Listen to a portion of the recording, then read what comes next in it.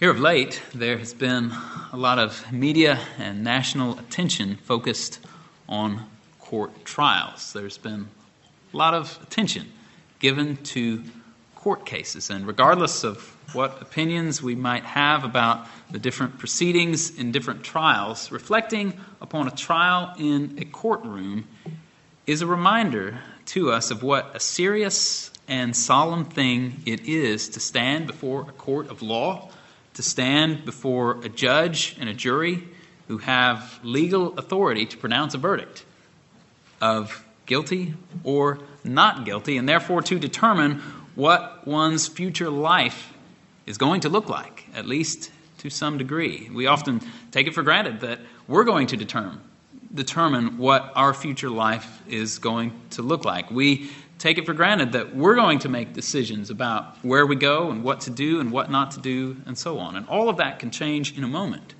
when you stand before a court of law. Your future is in the hands of the court at that point. And this is a very solemn thing.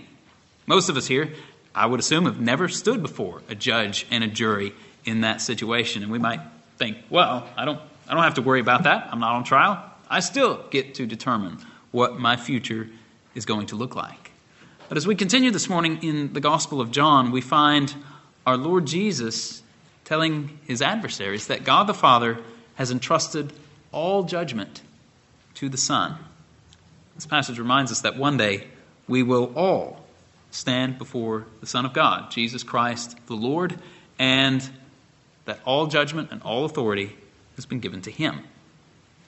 What this means then is that the future of each and every one of us is in the hands of Jesus Christ. And this should cause us to think then about how we must respond to Christ here and now so that we'll be ready to stand before him at the time of judgment. So if you take your Bibles and turn with me to our passage this morning, we'll be considering John chapter 5, verses 1 through 23.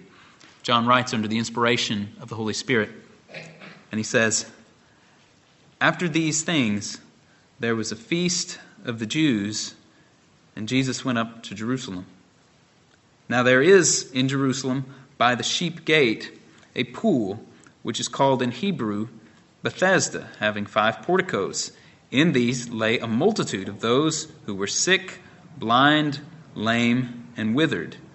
A man was there who had been ill for 38 years. When Jesus saw him lying there and knew that he had already been a long time in that condition, he said to him, 'Do you wish to get well?'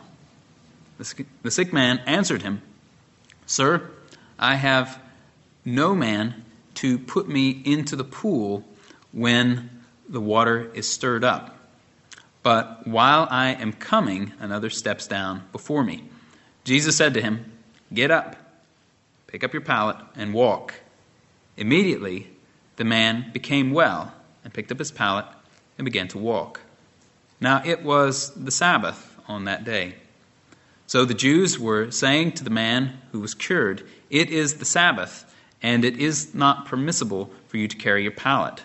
But he answered them, 'He who made me well was the one who said to me, Pick up your pallet and walk.' They asked him, 'Who is the man who said to you, Pick up your pallet and walk?' But the man who was healed did not know who it was, for Jesus had slipped away while there was a crowd in that place. Afterward, Jesus found him in the temple and said to him, 'Behold, you have become well. Do not sin any more, so that nothing worse happens to you.' The man went away and told the Jews that it was Jesus who had made him well. For this reason, the Jews were persecuting Jesus, because he was doing these things on the Sabbath.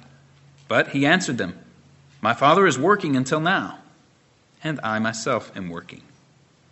For this reason, therefore, the Jews were seeking all the more to kill him, because he was not only breaking the Sabbath, but he was also calling God his own Father, making himself equal with God. Therefore Jesus answered and was saying to them, 'Truly, truly, I say to you, the Son can do nothing of himself, unless it is something he sees the Father doing. For whatever the Father does, these things the Son also does in like manner. For the Father loves the Son and shows him all things that he is doing. And the Father will show him greater works than these, so that you will marvel. For just as the Father raises the dead and gives them life, even so the Son also gives life to whom he wishes. For not even the Father judges anyone, but he has given all judgment to the Son, so that all will honor the Son, even as they honor the Father. He who does not honor the Son does not honor the Father who sent him. Now, this passage that we've just read together is one that is quite remarkable with regard to the breadth of the truths that are contained in it. It speaks to us about sickness, sin, the Sabbath, the Son of God, his relationship to the Father, and the fact that all judgment has been committed to the Son, and therefore the honor that is due to the Son. This passage is remarkable in the scope of its breadth, and it's also remarkable in its depth. It contains the deep things of God, things of which we can only begin to scratch the surface, because at some point, as we try to grapple with the relationship between God the Father and God the Son, our understanding fails, and we simply have to trust the Word of God even when we do not or cannot fully comprehend what is stated and affirmed. And so, before we even dig into the text itself, we need to step back and just think about what John is trying to accomplish here. John has a stated purpose in telling us the particular things that he's telling us here in chapter 5. John's not just giving us random information about Jesus. Neither the Gospel of John nor any of the other Gospels is an exhaustive biography of the life of Jesus. And so John, under the inspiration of the Spirit, is being selective in these incidents that he is telling us about. And John tells us his purpose at the end of the book, or near the end of the book, John 20:31, where he says that these things have been written so that you may believe that Jesus is the Christ, the Son of God, and that by believing you may have life in his name. This is John's motive in telling us what he tells us in the gospel. And so he tells us about this miracle that Jesus performs, and his purpose is so that we will believe that Jesus is the Christ, the Son of God, and that by believing we may have life in his name. And as we look at this text, we'll consider it under two main headings. Number one, do not sin anymore. And number two, honor the Son. So, number one, do not sin anymore. Number two, honor the Son. And so he tells us then about the healing of this man at the pool. And the chapter starts out simply enough. John tells us that Jesus had gone up to Jerusalem at a feast of the Jews. And this is common in John's gospel. So many of the exchanges between Jesus and the Jews that we see in the Gospel of John happen at one of the feasts, at Passover or one of the other Jewish feasts. A lot of times John will even tell us specifically which feast he's talking about. He doesn't do so here, but nevertheless, this is common in John for Jesus to interact with the Jewish leaders at one of the feasts. And so he goes up to Jerusalem, and he meets this man who had been an invalid for 38 years. He's lying there by the pool of Bethesda, which was believed to have healing qualities, such that when the water was stirred, the one who entered the water first after the stirring would be healed. And certainly this man's hope was to be able to get down into the water when it was stirred up so that he might be healed. But he was an invalid, and with no one to help him into the pool, he could not make it down into the pool in time to be healed, as he himself indicates there in verse 7. Jesus, seeing this man and knowing that he was in that condition for a long time, asks him if he wanted to be made well. And he certainly did, but had trouble getting into the water. So Jesus simply commands him, get up, pick up your pallet, and walk. And so we read in verse 9 that he did so. Immediately the man became well, picked up his pallet, and began to walk. And then, in the aftermath of the miracle, Jesus slipped away, as is indicated down below in verse 13. Now, on any other day of the week, I suppose it's possible that the matter might have just ended there. Jesus healed somebody, slipped away into the crowd. However, it wasn't just any day of the week. It was Sabbath on that day. And according to the Jewish reckoning, that meant that this man carrying his pallet was breaking the Sabbath. And so they go after him. They say to him in verse 10, "It is the Sabbath. It is not permissible for you to carry your pallet." Of course, the law stated, the Ten Commandments, remember the Sabbath day to keep it holy. And the Lord, through Jeremiah, had reiterated the Sabbath command, Jeremiah 17, 21 and 22, and had expounded it in this way: "Take heed for yourselves that you do not carry any load on the Sabbath day, or bring anything through the gates of Jerusalem. You shall not bring a load out of your houses on the Sabbath day, nor do any work, but keep the Sabbath day holy, as I commanded your forefathers." One of the traditions of the Jewish elders had stated that whoever carries anything on the Sabbath day, whether in his right hand or in his left or in his bosom or on his shoulder, shall be guilty. The Old Testament strictness of the Sabbath law forbid that work to be done. But the teaching of our Lord is that the Sabbath was made for man and not man for the Sabbath. And what this means is that while work was not to be done, nevertheless, work could be done in cases of necessity and mercy. Jesus clearly expected that if the Pharisees had an animal that fell into a pit on the Sabbath day, he would go in and grab the animal and pull it out. Jesus expected that there would be some works that would be done, even if not one's occupation being done, which was prohibited, but nevertheless, works of necessity and mercy could be done. And this man's case would fall into one of those categories. What were his other options? He'd been healed and it was a Sabbath day. He could continue to sit there by the pool until the Sabbath was over, or he could get up and take off walking and just leave his pallet behind. He could do one of those two things, or he could do what Jesus said: pick up your pallet and walk. And this man did what Jesus told him to do, and he was called out for it. And he in turn passes the blame.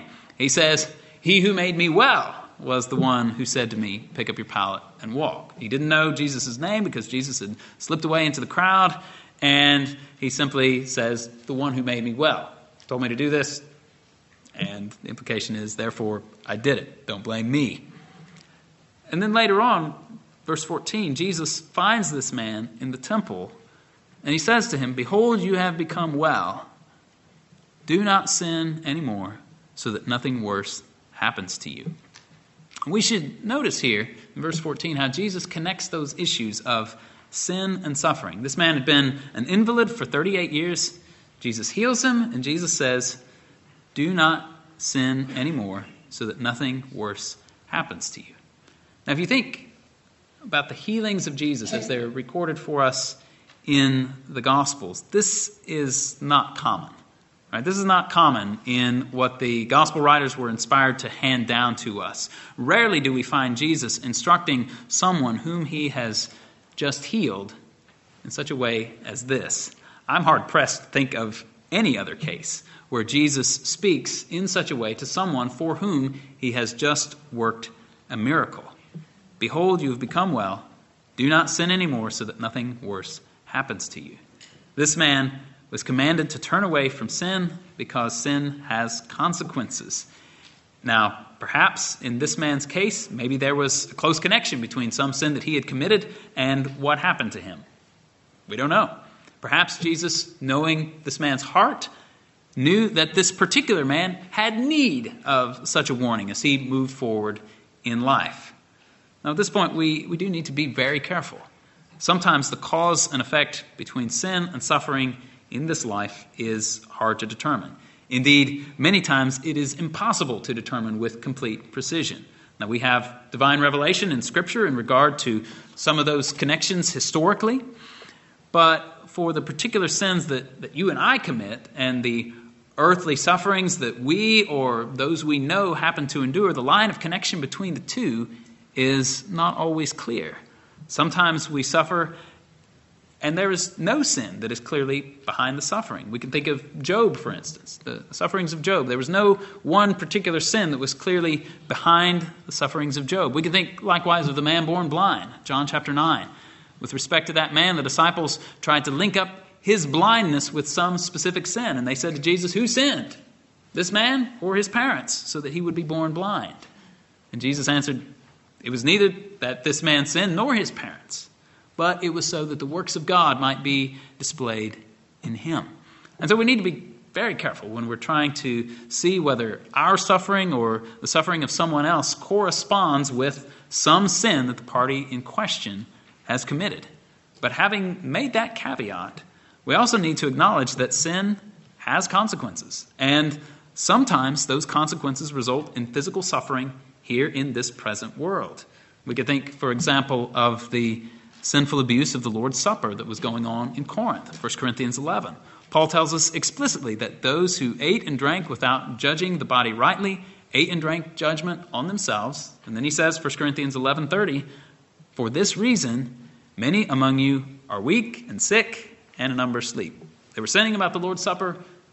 This is why they're weak and sick, and some have died because of this. They have fallen asleep.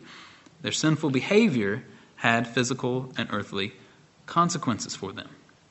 And more importantly, there are eternal consequences for sin.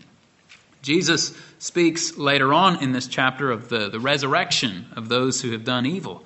He says that they will come forth from their tombs to a resurrection of judgment, which is a judgment of eternal suffering, the wrath of God. The bottom line is that sin has consequences, and Jesus reminds us of this here. Do not sin anymore so that nothing worse will happen to you.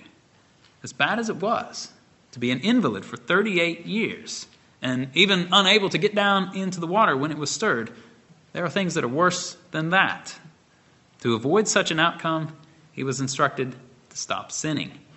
Now, it may be that in what he was saying to this man, Jesus is implying that sin actually was the cause of his illness. It's difficult to be sure, but this man is definitely commanded to stop sinning so that nothing worse, something worse than being an invalid for 38 years, so that nothing worse would happen to him. Now we need to let these very forthright words of Jesus serve as a reminder to us when we find ourselves in suffering of any kind, or when we have just passed out of some kind of suffering.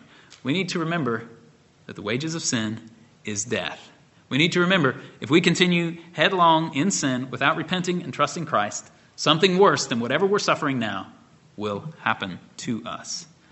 As I said, we've got to be careful trying to draw the connections between the sufferings that we suffer and some sin that we've committed. Sometimes there's a clear link between the two that we can perceive, and sometimes there will not be a clear link. Sometimes there might be a link and we just can't tell what it is. But in any case, we can always look at our suffering and say to ourselves, do not sin anymore so that nothing worse happens to you. And the good news about this is that if you are a Christian, you have the ability not to sin. It is possible for you not to sin. This is because you've been born again to a living hope through the resurrection of Jesus Christ from the dead. The Holy Spirit has come to your dead heart and given you faith in Jesus Christ. You've been cleansed. You've been given new life. As we find in 2 Corinthians 5:17, therefore, if anyone is in Christ, he's a new creature. The old things have passed away. Behold, new things have come. Likewise, Romans 5:6 and 7, Paul tells us that our old self was crucified with him in order that our body of sin might be done away with, so that we would no longer be slaves of sin. For he who has died is freed from sin. Likewise, Galatians 5:24, those who belong to Christ Jesus have crucified the flesh with its passions and desires. Now we understand, of course, that we will not obtain to sinless perfection in this life due to the weakness of the flesh. The flesh still strives against the Spirit, and the Spirit against the flesh. But if you're in Christ, sin is not your master. If you are in Christ, you do not have to obey your lusts if you're walking by the Spirit, because the Spirit strengthens and gives us power. And this means that if you're a Christian here this morning, you can take this admonition of the Lord Jesus to heart. Do not sin anymore, so that nothing worse happens to you. And as we do so, we need to keep in mind Paul's words of Romans 8:12-14, where he says, so then, brethren, we're under obligation, not to live to the flesh, but not to the flesh, to live according to the flesh. For if you are living according to the flesh, you must die. But if by the Spirit you're putting to death the deeds of the body, you will live. For all who are being led by the Spirit of God, these are sons of God. And so Paul says that as believers, we're under obligation, not to the flesh, but to the Spirit. We're to put to death the deeds of the flesh, to put our sin to death. But how is this to be done? It is to be done by the Spirit, by relying upon the Holy Spirit to strengthen us and help us when we find ourselves in temptation, by relying upon the Spirit to work and conform us to the image of Christ. We have this obligation to put sin to death, to live holy life. But we can't do it by ourselves, and we don't do it by ourselves. This is done by the Spirit. But what do these words of Jesus mean for you if you're not a follower of Christ? These words are bad news for you, because you actually can't do what Jesus commands you to do. If you're apart from Christ, you can't stop sinning so that nothing worse happens to you. It is not within your power to stop sinning if you are apart from Jesus Christ. Now, to be completely fair, you might be able to stop some of your particular sins, rearrange perhaps some of your sinful patterns. You might be able to stop committing fornication or stop committing acts of drunkenness. I suppose there have been non-Christians who've been able to do those things, but nevertheless they haven't really stopped sinning. It may be that they've just replaced drunkenness and fornication with pride and self-righteousness and self-reliance. And one pair of sins will send you to hell as quickly as the other. If you don't trust Jesus as Lord and Savior, then this command to stop sinning is too much for you. Because apart from Him and the deliverance that comes through faith in Him, you are a slave to sin. You are held in its bondage, and it has captured your heart and mind, your imagination, your body, and even your soul. As it is, if you're apart from Christ, you are dead in sins and trespasses, according to what the Apostle Paul tells us in Ephesians 2:1. And there is nothing that you can do to deliver yourself. You're dead in sins, and there's nothing that you can do to release yourself from that bondage, to release yourself from that death. The Lord certainly can release you from it, but you can do nothing about it. And what that means is that if your current condition remains unchanged, something worse will happen to you. Whatever you're suffering now, something worse will happen to you. And ultimately that means hell. And your only hope is for Jesus to do something for you, to liberate you from your sin. And so if that's you this morning, if you're apart from Christ today, and therefore you have no hope of doing what Christ commands when He says stop sinning, then I beg you today to turn to Christ in faith. Look upon Him as your only hope, the only hope that you have for getting away from your sin, the only hope that you have of getting away from this bondage that you're currently in, which, if things remain unchanged, means something will certainly happen to you that is worse than anything that's happened to you before. It's impossible for you to stop sinning on your own. And so look to Christ. Come to Him for new life. Come to Him for forgiveness. Come to Him for peace with God, because Christ is your only hope. And the good news about Christ is that it is His joy and His delight to rescue sinners. It is His joy and His delight to give new life to those who are dead, so that people can stop sinning, so that nothing worse happens to them. This is why Jesus came into the world, not to condemn the world, but that the world might be saved through Him. And so look to Christ today. And if you have questions about what this means, you can talk to me after the service. You can talk to another Christian whom you know here. We would love to tell you more about what it means to trust in Jesus. And this brings us back to our passage then as we come to our second point, which is honor the Son. And so we find that after Jesus speaks in the temple to this man who was healed, that this man then went to the Jews to tell that it was Jesus who had healed him. Now, we don't know what this man's motive was in doing this, but he did it. And we know the result. The result is what we find in verse 16. For this reason, the Jews were persecuting Jesus because he was doing these things on the Sabbath. Not only had Jesus told this man to pick up his pallet and walk on the Sabbath, but Jesus himself had also done work on the Sabbath, in their view, because he had healed this man. We know from the recorded history in the Gospels that the Pharisees are very hostile to Jesus performing acts of healing on the Sabbath. And as brought down to us in some of the rabbinical writings, the Pharisaical interpretation and application of the Sabbath law was particularly strict. It is said that tying and loosening knots were forbidden, that sewing more than one stitch was forbidden. Sorry to those who like to sew in church. It's okay. Writing more than one letter was forbidden. Sorry to those who like to take notes in church.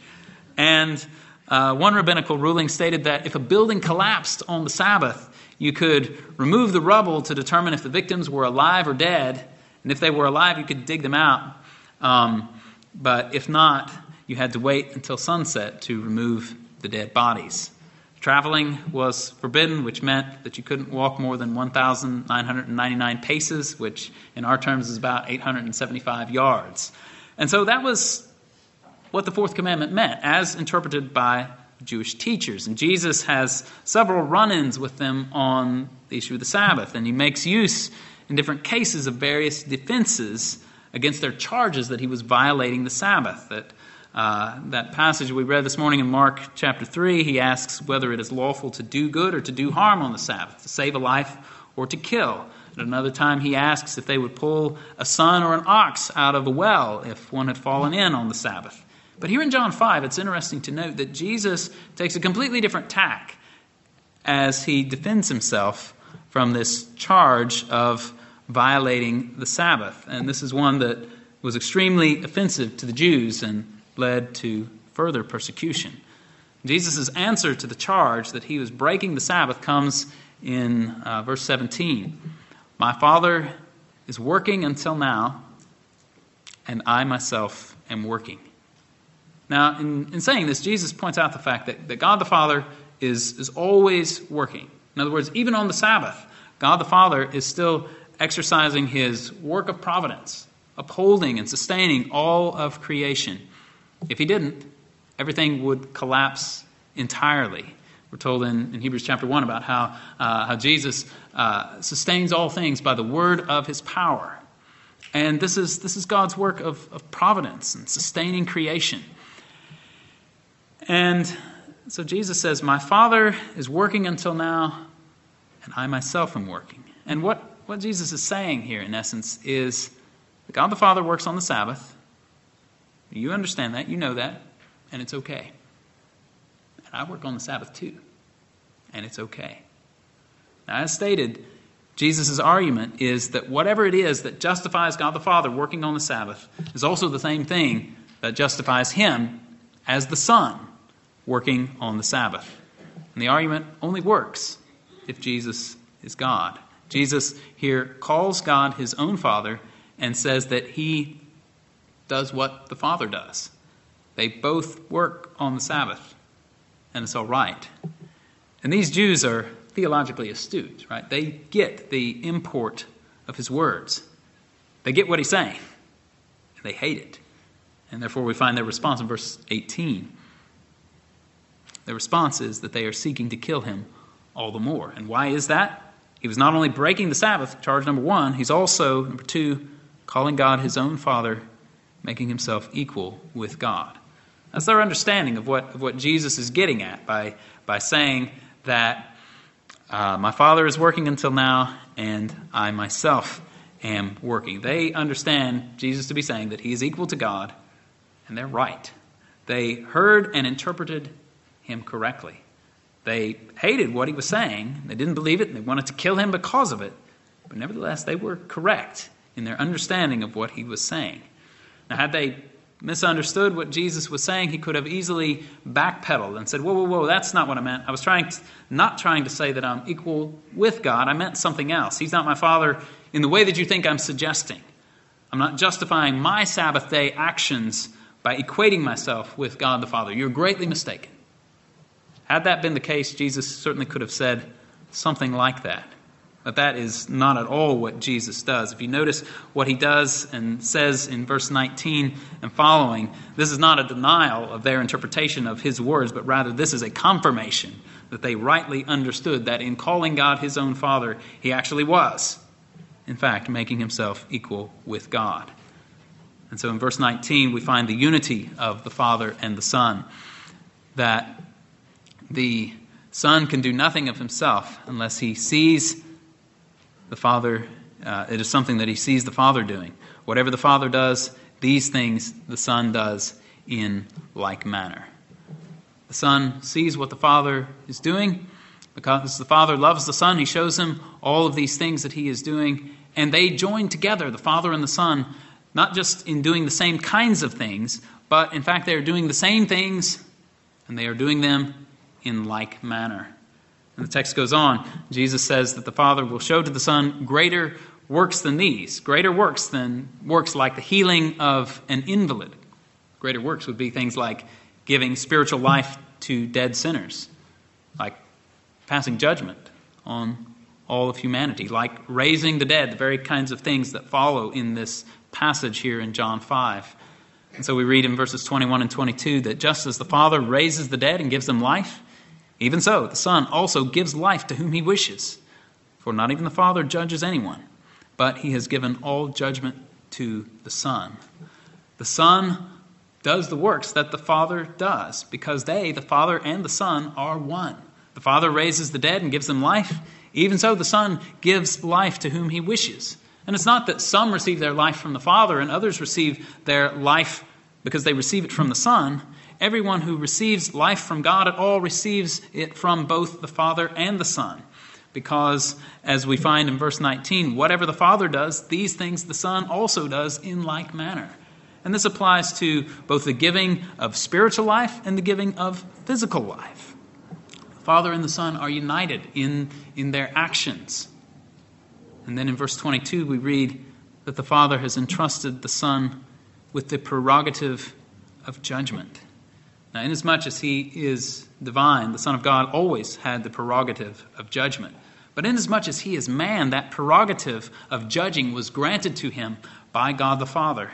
And thus it is that our Lord says in Matthew 28:18 that all authority in heaven and on earth has been given to him.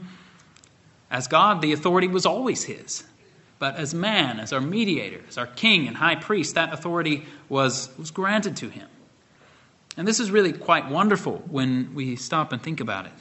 This means that the one who has all authority in heaven and on earth, the one who will one day judge the living and the dead, is not only God, of the same infinite essence as God the Father, but he is also man, like unto us in all things except sin. We find in Ephesians 1:22 that God the Father has put all things in subjection under his feet. That God the Father has given Christ as head over all things to the church. This is Jesus Christ, our head, the one who is true God and true man, the one who was made like unto us in all things. And why so? So that he might become a merciful and faithful high priest for us in things pertaining to God. This is the one who has died as our sacrifice, as the one who makes propitiation for us by his death on the cross. This is our priest who can sympathize with us, who's tempted in all things as we are, and yet was without sin. And this is the one, this Jesus, to whom all authority has been given. This is the one who's head of the church. This is the one who will judge the living and the dead. And this is the same one who loves us. This is the one who has given himself for us, who governs the world and the church even now, and will come again and raise the dead and judge them on the last day.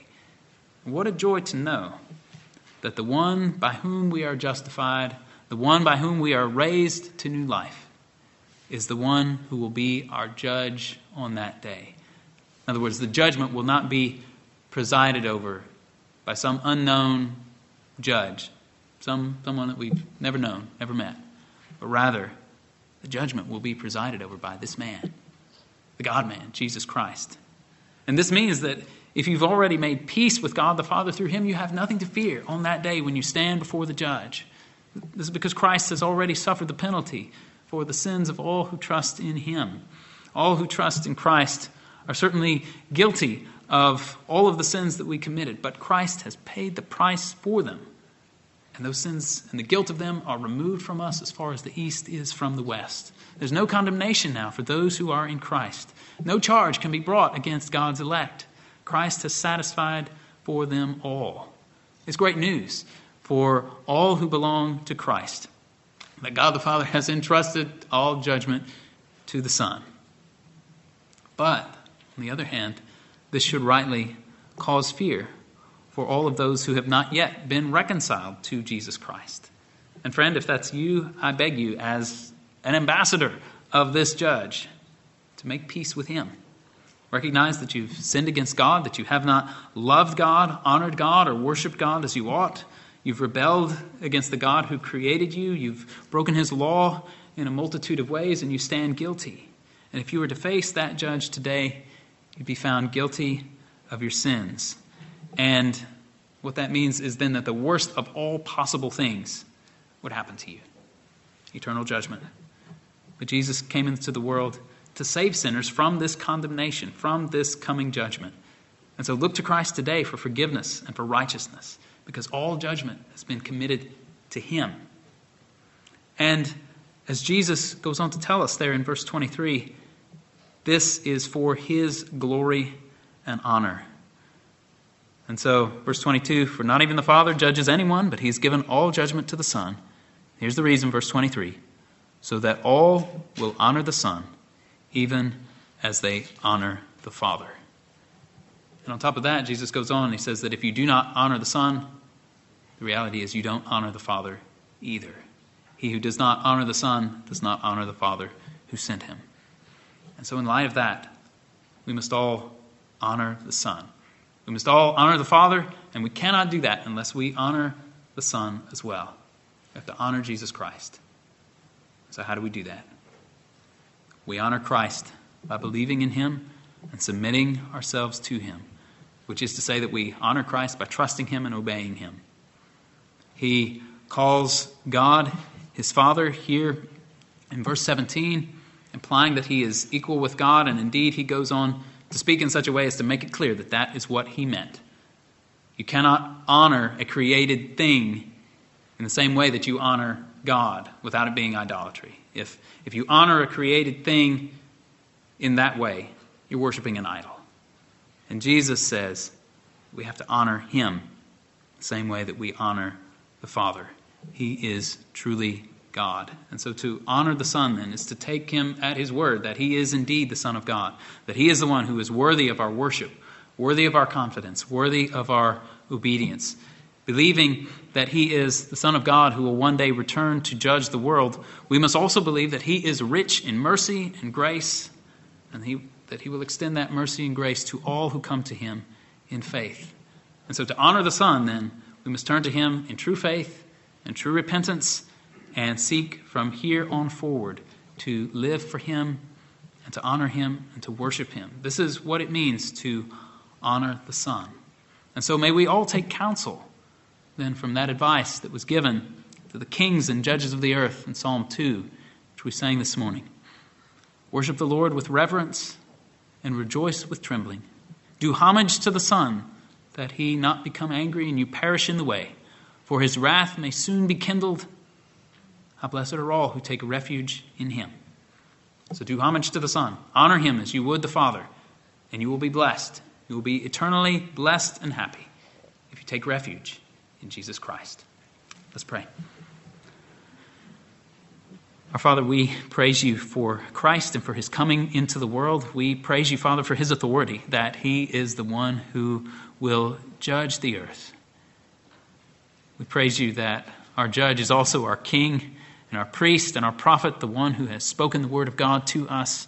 Father, we ask for your grace that we would honor the Son, that we would believe him, that we would take him at his word, that we would trust in him, that we would turn from our sins, and by your grace walk in obedience to all that he has commanded us. And we ask this in Jesus' name. Amen.